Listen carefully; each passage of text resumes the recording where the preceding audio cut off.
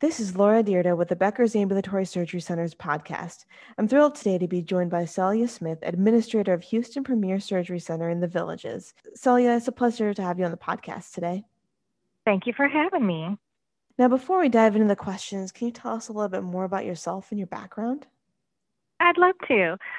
As mentioned earlier, my name is Celia Smith. I am currently the administrator of Houston Premier Surgery Center in the Villages, located in the great state of Texas. It's a physician-owned center in partnership with Partner Surgical Corporation. I am a registered nurse. I graduated from an old and traditional form of nursing education 24 years ago. It was a diploma nurse program in Newport News, Virginia. And since then, I've received my BSN and CASC credentials. Prior to the position that I'm in now, I was with Surgical Care Affiliates as one of their regional quality leaders over some areas of Texas and Louisiana, and served as CEO of a surgery center here in Texas in the Woodlands. Got it. So you've had a lot of experience in the ASC industry, and it sounds like I'm sure some fascinating things you've been able to be a part of over the years. Absolutely. My last 18 years have been in leadership roles in both surgery centers as well as surgical hospitals. And like many of the leaders today in surgery centers that have a nursing background, I started off as a staff nurse in the pre-op and perioperative roles, and then slowly moved my way up into leadership positions and have loved it since. Got it.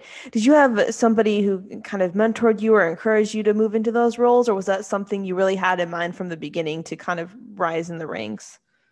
I think I've always had a sense that I wanted to move into a leadership role, but I feel strongly that the foundation of having the experience at a staff role gives me the benefit of being a better leader today, because I've lived the life that my staff have lived, and can work side by side with them, and to this day still fill in wherever need be. If I need to start an IV in pre-op or relieve a nurse in the OR, my past experience has led me to be a leader that can work side by side and empathize with them.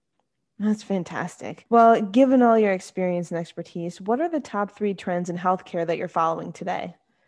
Well, one of the first things that I'm really focused on is employer contracting with surgery centers. It's obvious that employers are recognizing that partnership with surgery centers can offer a higher quality of care at reduced rates.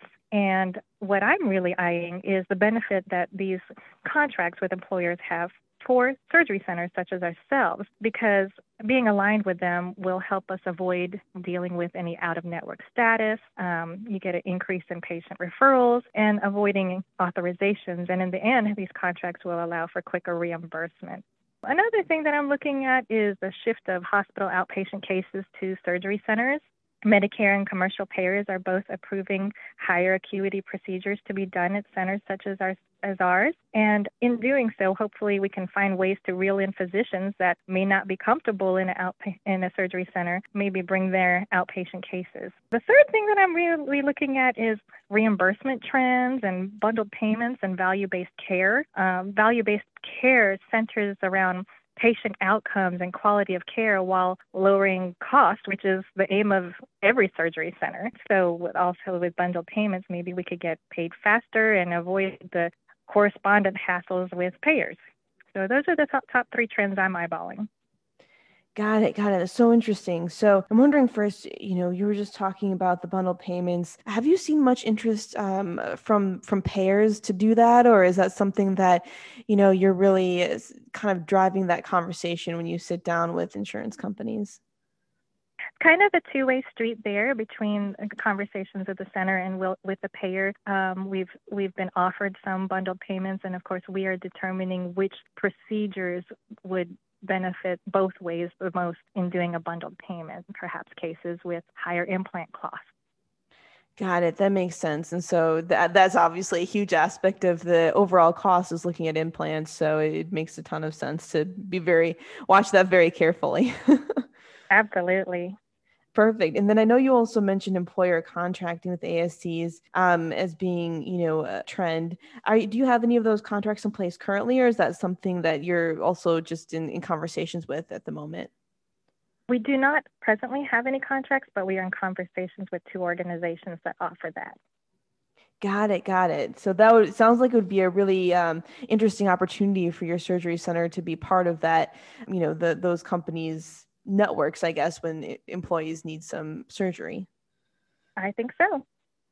Excellent. And then the last question I just have here, in looking at the shift to outpatient, are there any particular types of procedures or specialties that you're really anticipating will grow at the center based on some of these new approvals, or doctors being interested in coming to the ASC? Yes, we have a high volume of spine procedures with the neurosurgeons right now. So we're always keeping an eye on what procedures that they have been doing in a hospital outpatient that can be welcomed in a surgery center, such as cases with synovial cyst, for example. But we're also looking at other specialties, as is many people in surgery center world, such as cardiovascular procedures. Got it. Got it. Okay. Fantastic. Well, obviously, all three trends are so important. What are some of the challenges that you see on the horizon? One of the challenges that I see presently, and probably not going to be resolved in the too near future, is recruiting new talent. My surgery center is a little over a year and a half old. Thankfully, we're not having an issue with retaining talent or turnover of staff. It's just as our center grows, so do our staffing needs. And we're working hard to not only seek teammates that are qualified based on their experience and what you see on their resume, but we want to make sure that any new talent and teammate we bring in matches our center's cultures and values. So recruiting talent has been a challenge. The other thing is with supply availability, with national back orders and supplies not being readily available, you can see that it's resulted in price increases when you have to purchase from other vendors that you might not have contracts with. And then that just leads to it adds more challenges because, of course, one of the benefits of being in a surgery center is high quality care at a lower price. And so it's always a challenge to maintain cost containment when supply availability is short and their prices are increased. Another challenge I would say I see is probably physician recruitment. In our market, which is the Houston area, there's a saturation of surgery centers. And we're also seeing that a lot of doctors have been driven to employment with hospitals or larger group practices that may pose restrictive covenants. Got it. That's, so interesting. So you see you talked about bringing on the new talent from the staffing side of things, as well as the physician recruitment could be something that is concerning in the future, just in terms of availability and how the market is going. How much of the recruitment side, do you see as being the ASC saturation versus, physicians deciding that employment is the right model for them?